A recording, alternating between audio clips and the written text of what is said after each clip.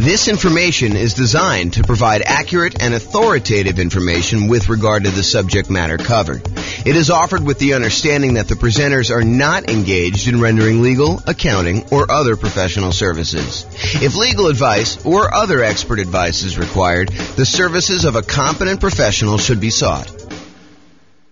Welcome to the Coral Springs Real Estate Investing and Real Estate Financial Planning Podcast. Learn all about investing in real estate in Coral Springs, Florida. With a combination of real estate financial planning and modeling with numbers specific to Coral Springs, plus syndicated, more generalized recordings of live and pre-recorded real estate investing classes. Not all of them specific to Coral Springs.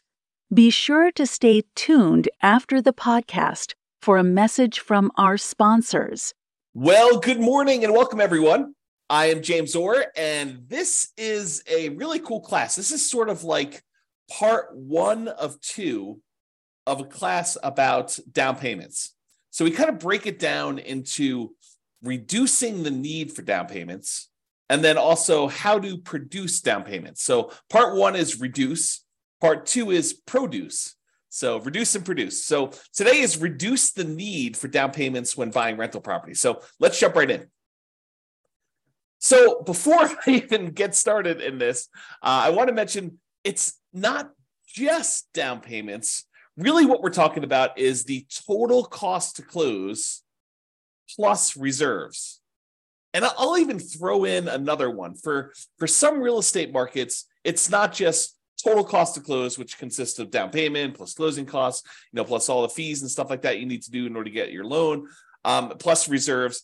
But in addition to that, in some markets where you have negative cash flow, we're also talking about the people that choose to be a little bit more conservative in their real estate investing. They may want to set aside how much negative cash flow they're likely to have over the duration of owning this particular rental property. And you're like, how can you figure out how much negative cash flow you have while you own a rental property? Well, we can make some basic assumptions. Like when we do our deal analysis spreadsheet using the world's greatest real estate deal analysis spreadsheet, we can go look at how much cumulative negative cash flow there will be on that particular rental property by saying, as an example, there's negative $200 a month for the first year. Then rents go up by $50 a month in year 2. So now there's only $150 a month for year 2. And then at the end of year 2, rents go up another $50. So at the start of year 3, it's only negative $100. And then at the end of year 4, it goes up $50 again. So you have only $50 negative. And we could add up, 200 times 12, $2,400 for year 1, $150 for year 2, which is $1,800 for that, plus year 3, we've got about $1,200, plus year 4, we've got about $600. And then we could sum up all of those and say, look, if we really want to be super conservative with our money that we are putting aside to make sure that this property is a good property for us and helps us get to financial independence, we're talking about making sure we have enough down payment saved, how much we need for the total cost to close, including down payments and closing costs and all that other stuff, plus any reserves, whether you're doing 6 months of reserves in some type of really liquid, super safe savings account, or 12 months of reserves in something a little bit more aggressive, like stock market or something like that. Plus now we're talking about, in addition to that, this idea of setting aside all of your negative cash flow so that you really are covered. And this is a good investment for you, even if you need to set all that money aside. And then we can take all of this as our denominator when we do deal analysis and use it to find out what our overall return on investment is, including the investment of down payments, closing costs, reserves, and any negative cash flow, the cumulative negative cash flow. So that's where we're headed, but that was a tangent. So today I'm really focused on how to reduce the need for down payment.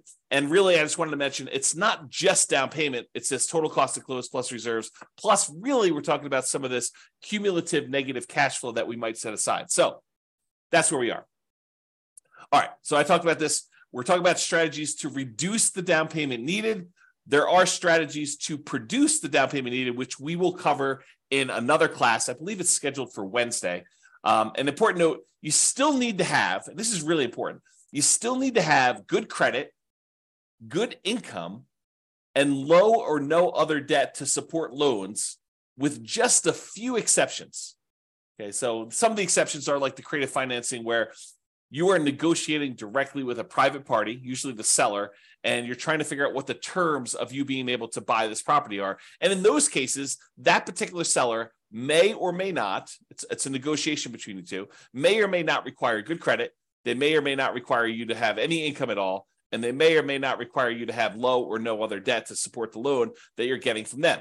In most other cases, if you're going to go to a traditional financing source like a bank or a lender, a mortgage broker, something like that, they're going to check your credit and they're going to want you to have a certain credit score, probably above 620.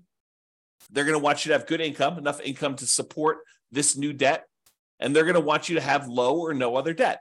I mean, you could have some debt, but they're going to want to make sure that your debt to income, their calculation that they do, we're going to do an entire series of classes on that. In the meantime, you can go access the debt to income class that we have in the kind of control panel, the coaching program kind of interface there.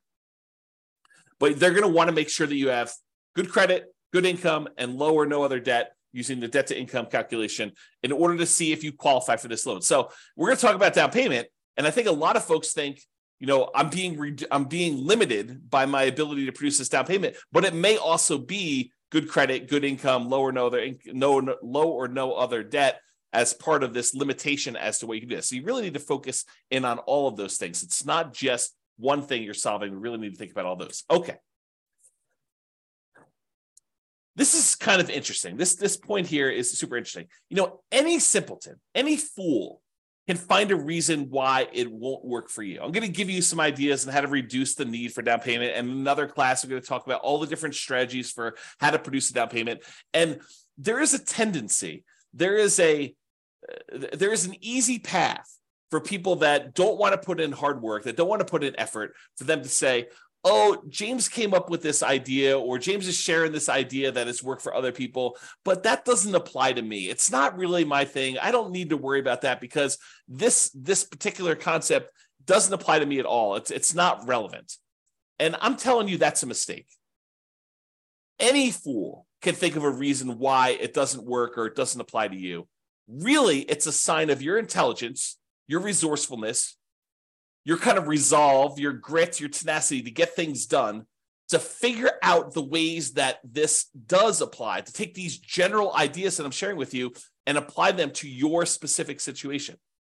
And I can't really do that for you. And if you want to, share ideas on the coaching sessions, we could do that. We could talk about how this applies to you and help you implement that. But really, you have to think about this for yourself. You can't just say, oh, that's a very specific situation. No, you need to take the idea and say, how can this apply to what I've got going on, to my particular life?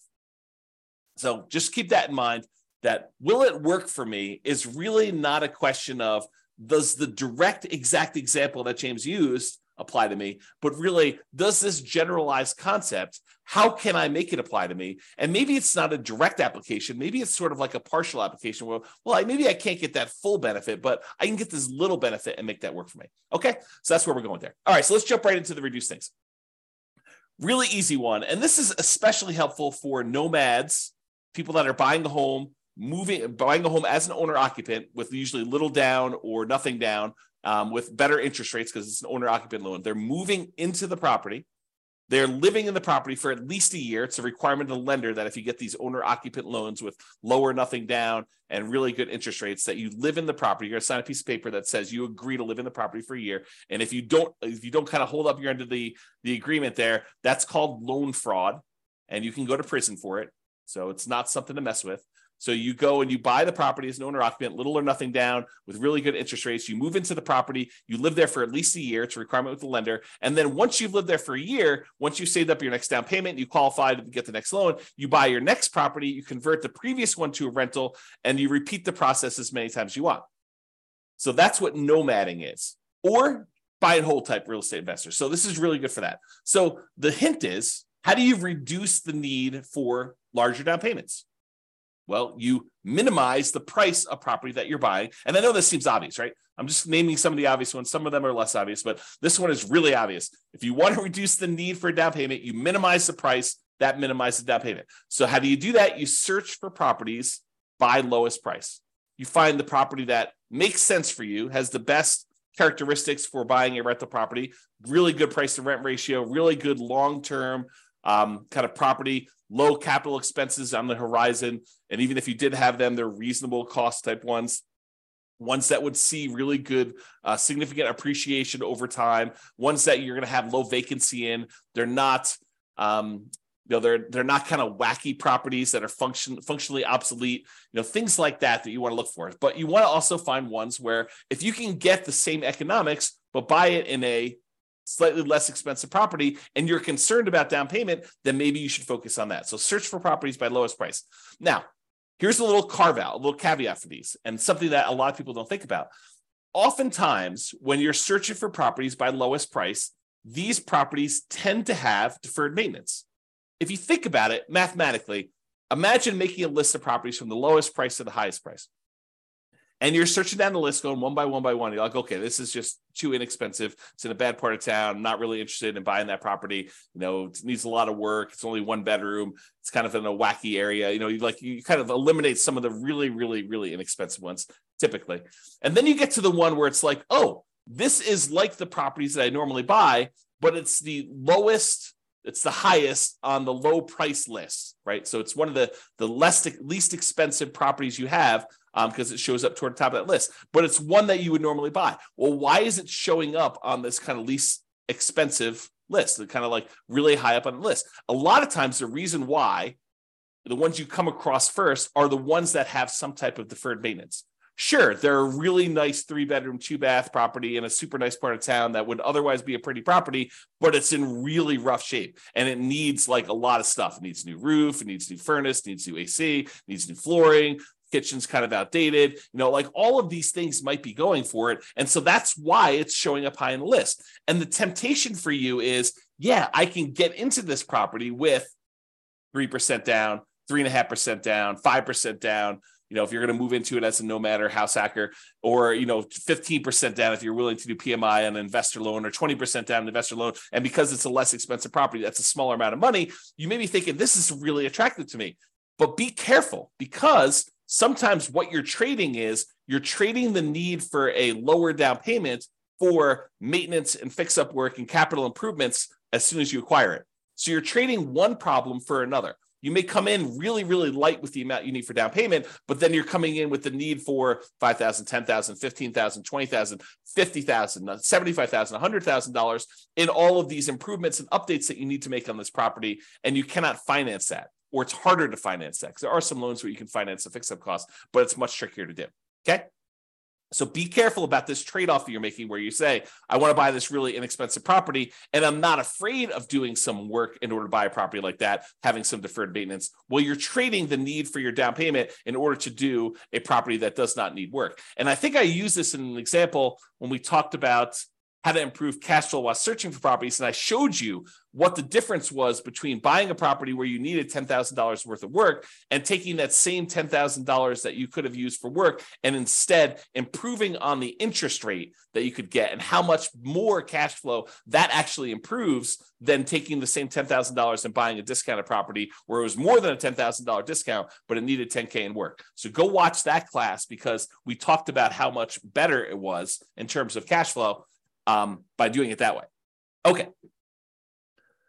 And a lot of the times when you're buying these properties that need a lot of work, a lot of capital expense type work, I wouldn't necessarily recommend holding these long-term because of all the capital expenses you've got. In some cases, not all, but in some cases, it makes sense for you to buy a pretty property where it's been really well maintained, that you don't have a lot of kind of like pent up CapEx type demands. Capital expenses are things you pay money to improve a property over time that are coming down the road, like a roof or something like that. So you have these expenses that are coming on a property. If you bought a pretty property, maybe you would have less of those than if you bought a property that was lived in hard and not maintained and had a lot of deferred capital expenses and a lot of deferred maintenance on the property when you're doing that.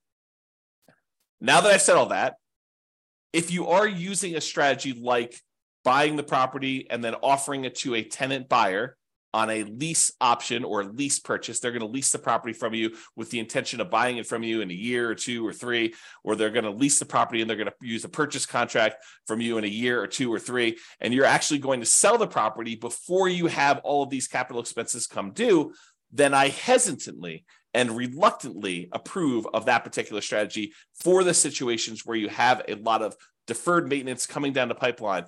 But you could just as easily get caught in that, right? Like you could say, hey, my roof is going to be due in 8 years. And so as long as I get into this property and I use a lease option with a tenant buyer on the way out, a tenant buyer is a tenant who's going to buy the property from you. Tenant buyer on a lease option or rent to own is another way of saying that. But if they're going to come in there, they're going to buy it from me in 1, 2, 3 years, 4 years. But what happens if you get someone in there and it takes them 3 years for them to say, I'm going to buy it, I'm going to buy it, I'm going to buy it. And at the end of 3 years, all of a sudden they say, you know, we got divorced. We were going to buy this property, but we're no longer together. I don't need a house like this. It has bad memories or it's too big for me. I'm not going to buy it. And you say, no problem. I'll go find another tenant buyer and I'll put another tenant buyer in there. And they do the same thing. They're in there for 3 years. And next thing you know, you're up against your deadline of replacing this roof if they don't buy. And maybe the second group doesn't buy because you could have bad luck. You could have a tenant buyer go in there and they have every intention. They look like they're going to close tomorrow. But tomorrow turns into a year, and the year turns into 2 years, and that turns into 3 years, and then they're divorced or no longer wanting it. Their kids move out. They have more kids. They need a bigger house. They need a smaller house. They get transferred for their job. All these things happen that are sort of outside your control. They end up not buying, and the same thing happens on the second set, which is just, you know, just the way things work. It's not bad luck necessarily. It's just you had a group that you thought was going to buy, they didn't. You had a second group you thought they were going to buy, they didn't. Next thing you know, you're at your 8-year point and you've got to actually fix a roof on that property. And you were not expecting that. You were not expecting a $10,000, $15,000 roof on a property. Okay, so just be aware of that. It might be easier to find tenant buyers with 5% down in that second quartile property anyway. So if you're thinking about, hey, look, I really want to buy these super inexpensive properties in order to save on down payment, it may actually be easier for you to find people more in the meat of the market, in the middle of the market. If you think of the market sort of as a bell curve, there's these really inexpensive properties, and there's very few of those. But as you get more toward the median, the number kind of increases until you get to this middle point, the median point of prices on there. And this is the number of those that exist. There's a lot more in the meat of the market. And then it kind of starts tapering off where you have fewer and fewer and fewer really expensive properties until you get to the point where it's really low down here for the most expensive properties. You know, the $200 million properties in your marketplace, there's not a lot of those. And there's not a lot of those $10,000 properties in your marketplace either, right? And so you have this sort of curve where it comes up and the meat of the market's in this middle. It may be easier for you to find people in that kind of meat of the market where they need that median type house, you know, plus or minus a little bit, kind of maybe a little bit over the median or a little bit under the median, but sort of in that, what I like to refer to as the second quartile is kind of the ideal spot. And I'll show you that here in a second when we go over Gary Keller's Millionaire Real Estate Investor book. On the next slide, I'll show you kind of like why you may want to be in this little area here, but maybe you find more tenant buyers there who have that 5% option fee to be able to give you when they move into the property as a tenant buyer with a lease option or lease purchase or whatever you structured as. That way you have enough down payment to go buy your next property. So maybe you're buying the property, you're moving in, you're putting 3% down, 3.5% down, 5% down. You're living there for a year, and then you're offering it to a tenant buyer or on a lease option or lease purchase. And if the tenant buyer who's moving into the property you're about to move out of gives you 5% down on that one, well, now you have 5% that if you're buying a similar price property to what they just gave you 5% down on, you have the down payment you need in order to buy the next one completely. So that could be a strategy for you to actually produce the down payment, which we'll talk about in the next class. Okay. All right. So let's talk about this graphic from Gary Keller's Millionaire Real Estate Investor book. Which is a phenomenal book if you haven't read it. It's usually called the Blue Book. If you look behind me, you can probably see it on my bookshelf, although I think it's where my head is. Yeah, it's on that middle shelf right behind where my head is. So if I tilt my head, I get really active. You can kind of see it on there. But yeah, so this is totally worth reading. A Millionaire Real Estate Investor by Gary Keller. Super fascinating book for real estate investing. And in that book, he has this image. And I'll just kind of walk you through what this image is telling you. But it's basically expressing where are the best deals? If you think about it in terms of low-end prices or high-end prices, like where are the best deals in a marketplace? And so he breaks it down into 4 different characteristics or 4 different kind of like ways to think about properties. He talks about cash flow, how much the properties typically cash flow, how much hassle is involved. Certain properties, they require more work, less hassle. Appreciation, the tendency for property values to go up over time. Which ones are you likely to see the best appreciation for? And then liquidity. What if you need to get into a property, or what if you need to get out of a property? How liquid is it for doing that? And then he has down here, low-end properties, high-end properties, and average properties. So this is sort of price. And then for each one of these characteristics, the cash flow, the hassle factor, the appreciation factor, the liquidity factor, this is where they have low. So like low cash flow or high cash flow, or hassle, low hassle or high hassle. And so it's low down here, medium or high. And so if you think about it, let's look at the cash flow line. It says dash line here. So on the low end properties, those tend to have the best cash flow. They tend to have the highest cash flow. And then as the price goes up, when you get about to the average properties, they tend to have in this sort of medium cash flow. And then over kind of as they get into the higher end properties, the cash flow dips off a little bit. So it gets to be, I'd call this medium low. It's not all the way in the low end, but it's definitely not in the medium area anymore. And so you kind of have this cash flow curve sort of decline as prices go from low to high. So the low ones have the highest cash flow. The high end ones have this kind of like medium to low-ish cash flow. Now, as far as hassle goes, the low end properties have like a medium plus hassle factor. And then once you get down to the average price properties, it has what I would consider to be a low hassle factor, the lowest of all of them. And then as you get up into higher end properties, the hassle factor increases until it gets up to medium plus again. So as far as hassle goes, the best deals are sort of in that medium range, the lowest hassle that you've got there. Now, in terms of appreciation, the low end properties have like this low to medium, probably a little bit more on the low side. And then as you get up into this average properties, they kind of peak out with a kind of medium plus, kind of medium to high appreciation. And then as you get to more expensive properties, they drop back down to a full right in the middle of median. So, or medium. So basically you have this appreciation where on the low end, they tend not to appreciate as much. In the average, they tend to appreciate the most. And on the high end, they sort of like appreciate, but they don't appreciate quite as much as the average goes. And then finally, liquidity. Liquidity on the low end of properties, like the least expensive properties, has really low liquidity. It's hard to get in and out of those. When you get to the average properties, those are the ones that sell and are bought the most. And so that is the highest liquidity. And then as you get into this really high-end, most expensive market, it goes back down to low. So if you look at kind of like where all of these curves, the cash flow, the hassle, the appreciation, liquidity, where are those where they're the best of all four of them, you can see that the great deals tend to be in this like not the very, very low end, but not quite average. So they're sort of like between the cheapest stuff and the middlemost or average type properties, what I would refer to as the second quartile, not the very, very low end, but not sort of above median or average, if you kind of think of it that way. So this sort of like spot where it's like not quite the cheapest stuff, but not there. So sort of like the second quartile. If you imagine you priced all the properties and you had them into four groups, you have the halfway point, kind of the median, and then the halfway of the bottom half, the kind of like cheapest properties. There, if you divided that in half again, it's the second quarter. The second part of all that there is where they are. And you have good deals sort of like right in the average. So somewhere between great deals, this is the kind of like start of the second quartile, all the way through to the middle point of that is where the good deals are. So you can kind of get a feel of where you want to be, according to Gary Keller in his book, Millionaire Real Estate Investor, where these ideal deals are. And you may find in your marketplace, they're slightly different than this, but I think overall, you'll find this to be a really good thinking tool as to where you may want to invest. Probably not the cheapest end and probably not the highest end, although there are exceptions. There are real estate investors who are successful on the very, very, very, very, very low end and successful real estate investors on the very, very, very high end, and people can go against the trend. But if you're looking for sort of like a well-worn path of somewhere that, this is kind of like a proven strategy in many ways, this is what you want to be thinking about. All right. Let's talk about strong sellers market. So we've kind of left, to a large degree, the strong sellers market. I'm recording this in March of 2023, and we've had these significantly boosted interest rates. Interest rates were at or near all-time lows for many years, And we saw that these interest rates were at like these crazy, crazy lows. Inventory was very low. A lot of people were wanting to buy. Demand was really, really high. We were in this ridiculously strong seller's market where sellers were in control. They were sort of like setting the terms. A lot of buyers were coming in. They were making higher than asking price offers. You had multiple buyers making offers. You had multiple offers on these properties. That was what was happening a year ago.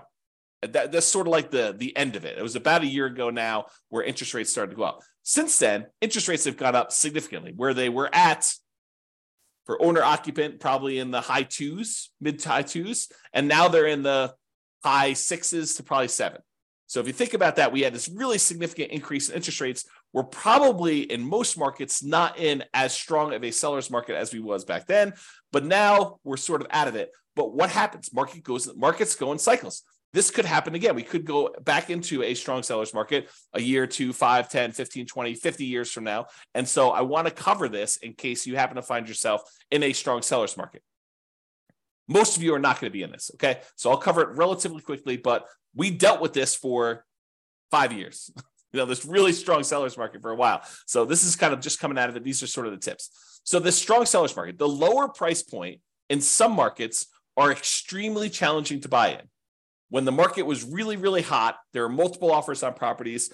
People were bidding things up way above asking price. They were waiving things like appraisal, saying, I don't care what it appraises for. I will make up the difference if it doesn't appraise. They were waiving inspection, saying, I'm not going to inspect the property. I'll buy it as is, where it is. I don't need to even have an inspector go out there. I feel comfortable buying it as is. We saw multiple offers on properties, buyers paying more than asking price. In a lot of cases, sometimes offering more than appraised value. There was really high demand. There was really low inventory. So this is what it was. Now, if you're having to be aggressive to get offers accepted, like having to waive or limit your appraisal conditions or waive or limit your inspection conditions, then it may be more than just the minimum down payment that you need. If that is the case in your marketplace where you're having to waive or limit your appraisal conditions or waive or limit your inspection conditions, then you might be talking about more than just my down payment plus my closing costs, plus my reserves, plus maybe some negative cash flow if you're kind of thinking of it that way too. In addition to all that, it may also be you need to make up the difference between what you're offering on the property, which is higher than the appraisal, and what the property appraises for. So let's say we'll use a $100,000 property as an example. We have a property worth $100,000. And because the market is so crazy hot and there are more buyers than there are properties for them, you have 20 buyers making offers on this one $100,000 property. And the property really is worth $100,000. That's what it's going to appraise for. But you're like, look, I really want this property. And so you say, I will offer you $101,000. And the next guy comes in and says, I'll offer you 105. The next guy comes in, I'll say, I'll offer you 110. And you're like, well, I really want this. And I've been making offers on a bunch of properties and I haven't got them. I'll offer you 111,000. So you end up in the point where you got the property under contract for $111,000 and the property appraises for 100. So now, in order for you to buy the property, and let's say you're able to get a 5% down, owner-occupant, nomad type loan. You're going to move into the property, you're going to live there for a year, and you're going to convert there. So you only need 5% down. So you would normally need 5% down of whatever you purchased, whatever you paid for the property. So if you could have bought it for what it appraised for, $100,000, you would have needed to come up with $5,000. Okay, 5%, $5,000 on a $100,000 property. But because you had to bid $11,000 above what the property is worth, now the lender says, okay, you need to pay 5% of what the property appraised for, $100,000, so $5,000, plus you need to make up the difference between what it appraised for, $100,000, and what you offered, $111,000. So now you need to come to the table with not $5,000 plus closing costs and reserves. You don't need to come to the table with reserves, but your closing cost, your down payment, and your closing costs. Now you need to come to the table with $5,000 plus your closing costs, plus $11,000 to make up that difference. So you went from a need of $5,000 in down payment to a $16,000 down payment, $5,000 plus the $11,000 in order to buy the property, plus closing costs. Plus you'll need reserves. Plus if you want to actually have set aside any negative cash flow, you would do that, okay? So you'd be making up the difference between appraisal and having to do work on the property once you move in if you also waived your inspection. So you bought the property as is because you're like, look, a lot of people are getting these properties, and the really good ones, there's 25 people bidding. On the ones that need work, there's only 7 people bidding. And so maybe you still need to pay above asking price, but you're also bidding on these properties that need work because you're not afraid to do the work. But then when you move in, not only do you need the $5,000 in down payment, plus whatever you had to pay above appraised value. In this case, we said $11,000, but maybe you also need $5,000 worth of work on the property just to get it to the point where it's good to go. So realize that in these strong sellers markets, a lot of times it's more than just down payments and closing costs and reserves and a cumulative negative cash flow. Sometimes it's making up the difference in appraisal and any repairs you need on the properties as well. It's counterintuitive to a lot of folks, but especially in these strong seller markets, it might be better, might be cheaper to move up price slightly to reduce the competition you're competing against and dealing with appraisal gaps and doing work on that highly competitive, lower price properties. So imagine for a minute, if you're buying in the $100,000 price range, and some people are like 100,000, I can't get anything for $100,000 in my market. I'm using that as an example. Okay, so if you're in that $100,000 price point where there's a lot of demand because everybody wants that, there's a lot more people looking for those. You might be saying, hey, look, it might be better for me to go up to 150 or even 200 because at that price, there's a lot fewer competing and I won't have to make up as big of an appraisal gap than I would at the 100,000. So it might be easier to do it that way. Okay. All right. Let's cover the last slide here before the conclusion is all about nothing down financing. So this is reducing your need to come up with down payment at all. How do we reduce the need for you to have for down payment for you? Well, you do a nothing down loan. You could do a low down loan. I mean, we're not really covering those specifically, but there's the 3% down, and these change over time, by the way. There's a 3% down conventional loan right now. There's a 3.5% down FHA loan right now, and there's a 5% down conventional loan right now.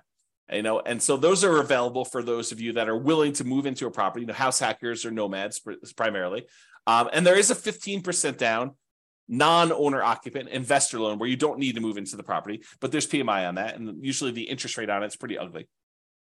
But let's talk about nothing down financing. Really, I kind of break this down into kind of like the 5 major sources and then all the creative deals, which we'll talk about very briefly here as well. So let's talk about nothing down financing options. Number 1 is hard money.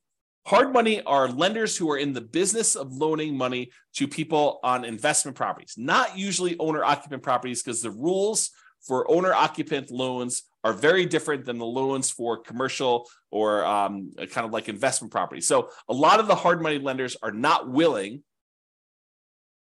I say not willing because they don't want to deal with all the regulations and rules and stuff like that. There may be an exception to somebody who does, but most of the hard money lenders are going to say, no, if you're moving into the property, we don't do loans like that. If you're buying it as an investment, doing like a fix and flip or something like that, then we'll loan money on those. So hard money lenders are people in the business of loaning money. Usually they're higher priced, shorter term financing sources where you could buy properties. But a lot of times, if you find the right deal, they can be nothing down. Not all the time. There are some hard money lenders that they don't care, even if you're buying the property for half off.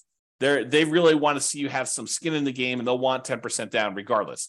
But there are some hard money lenders that are like, look, as long as you're buying below a certain threshold, a really common one is 70% of the after repaired value. So if you're getting a really big discount on a property, presumably because it needs a lot of work, or there's some really motivational aspects of what the seller situation is where they really just want to get out and liquidity is more important than price to them.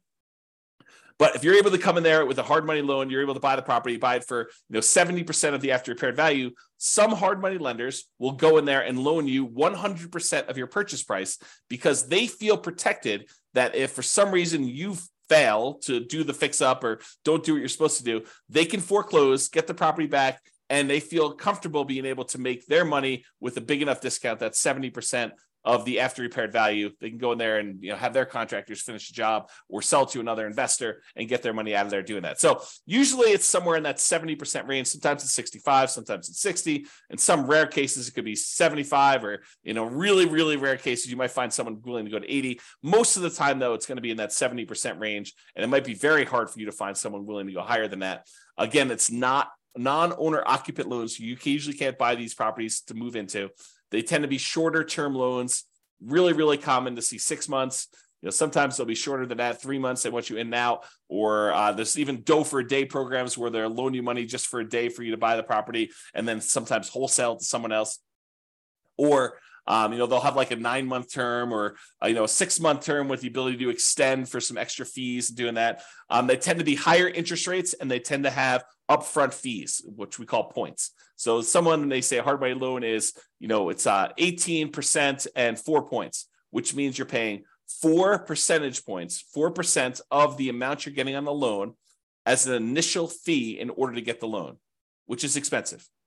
Plus 18% per year. So if you're doing a 6-month loan, you're going to pay 9% of the loan amount over that 6-month period to do that. So, and a lot of times with the point, not everyone, but some of the hard money lenders, they will allow you to add your points to the loan. So just use really simple math. You think about this, you want to go borrow $100,000 to buy a property using hard money financing. So they'll say to you, okay, we're going to loan you the $100,000, but there are 4 points. So you owe them $4,000. What they may be willing to do is they'll say, instead of you owing us 100, now you owe us 104. And now you're paying 18% interest, as an example, on 104 instead of paying 18% interest on the 100. That way you don't need to come up with the $4,000, but you're actually paying interest on the $4,000. So they tend to make a little bit of money on that by doing it that way. So some of them will structure it that way. Some of them will not. Some will say you need to pay the points up front separately, in which case it's not really nothing down. But a lot of the times you could structure these as a nothing down loan. So that's sort of hard money. Oh, and these are really popular for people wanting to do the BRRRR strategy, the buy, rehab, rent, refi, and then an optional last R is the repeat process. So you can kind of repeat this if you're doing it. So that's all hard money. And the hard money lenders are in the business of loaning money, and they have their own preset terms. You can try to negotiate them, but if you're coming in as sort of like a first-time client and you've only done one deal, your ability to negotiate is probably severely limited. If you're doing 3 of these a month and you've doing a lot of business with them, your ability to negotiate goes up a lot, and then you can negotiate terms. Okay, so that's all hard money. The next step up from that, not that they're categorized or kind of hierarchically organized, but sort of like the next step up, in my opinion, for like thinking about this is private money. Private money is not hard money. So a private lender is not someone who is in the business of loaning you money. Someone who's in the business, I call them hard money lenders. Someone who is an individual who is not usually in the business of loaning money, but you get them through your normal interaction. The example I love to use is you're at Thanksgiving dinner with grandma, and you're telling grandma about how you're doing this new thing with real estate investing and you're buying these properties and that you're using this lender who's charging you 18% and 4 points. And grandma's like, I've got $500,000 in CDs and they're only paying me 2%. Why don't I loan you the money at 4%? And, you save a lot of money on your interest with the hard money guys. And I actually get more money for my CDs, than my CDs are paying me. And you say, grandma, that sounds like a really good deal. It sounds like a win for you and a win for me. And now grandma, who's not in the business of usually lending money, she becomes your private money lender. Okay. And the terms of what you negotiate with grandma are not preset. They're wide open. If grandma says to you, look, I love you. I don't need any interest. I just want to be helpful. How about 0%? And you're like, yeah, that sounds great, grandma. Thank you very much. And she's like, no problem. You were going to get it anyway. I'd rather see you use it now. That makes a lot of sense to me. Or grandma's very shrewd and she says, how about 10%? And you're like, how about 8? And she's like, how about 9? And you guys come together and you're like, 9% sounds reasonable. You negotiate these terms. And grandma says, hey, look, I want 10% down because I want to feel protected. And you're like, I don't want to give you 10% down. I want nothing down. And so you negotiate. All these terms are negotiated for these. They vary since it's a private party and it's usually friends and family. And you got to talk about that. Again, these are really helpful for BRRRR, but there's no set characteristics. It's not like they say 70% loan to value, not owner occupant, shorter term. It's got to be 6 months. Grandma may do 5 years. Grandma maybe do 3 months. Who knows what grandma wants. And it could be a higher interest rate, could be a lower interest rate. It really all depends. So that's kind of private money. The next one is USDA. The U.S. Department of Agriculture has a special loan program for helping people buy properties in rural areas. You're not going to be able to buy this in your major cities. But like if you are willing to drive 30 minutes into work, and a lot of times within the 30-minute drive, maybe a little bit longer in some cities than others, you can find these rural areas where the population's a little bit smaller. It's sort of like all the little towns on the outskirts of these big towns. You can find those, and you can find out exactly if they qualify by going to the USDA website. They have an eligibility map where you can type in addresses and it tells you if it's in a USDA eligible zone. but it has to be a rural property as defined by the USDA in these eligibility areas. And you have to own or occupy the property. And that is a nothing down loan. You can buy a property with 0% down if you're willing to live in these rural areas. And there's some income qualification. You can't make too much and you can't make too little, not be able to qualify. So it's a sweet spot of you can't make too little where you can't qualify for the loan, but you can't make too much where you make too much money in order to buy the property. So it's sort of like you're constrained as your income as well. But it is a nothing down loan program for buying rural properties. Okay. And that is an owner occupant loan. Then the VA loan is another loan. That's a Veterans Administration loan. And this is for veterans. If you served in the military, a lot of times you'll have eligibility to do this. There are some exceptions where you can get eligibility where you did not directly serve in the military, but go call your lender and find out what the requirements are. Or I do have a whole class on VA loans. It's like a 2-hour class on that. You can probably access that too. But you must have VA benefits and you must own or occupy, live in the property in order to qualify for the VA loan. And that is also nothing down. An interesting thing about the VA loan is that it can also be used to buy multifamily properties. So you could buy a single family home with, a USDA loan or a VA loan, but a VA loan, you could also buy a duplex where you live in one of the 2 units, a triplex where you live in one of the 3 units, or a fourplex where you live in one of the 4 units.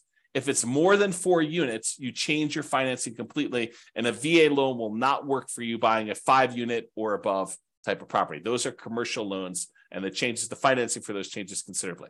Okay, so we talked about hard money, talked about private money, talked about the USDA for rural properties, another nothing down loan program. We talked about the VA loan for people that have veteran benefits, VA eligibility, and that's a nothing down loan, which you could also use for single family homes, duplexes, triplexes, fourplexes. And then finally, in some markets, not all markets, but in some markets, your local banks may have their own custom nothing down loan programs. And so you may want to just check with those to find out if there's anything special going on with your local banks and then buying that. Okay, so those are sort of like the nothing down financing.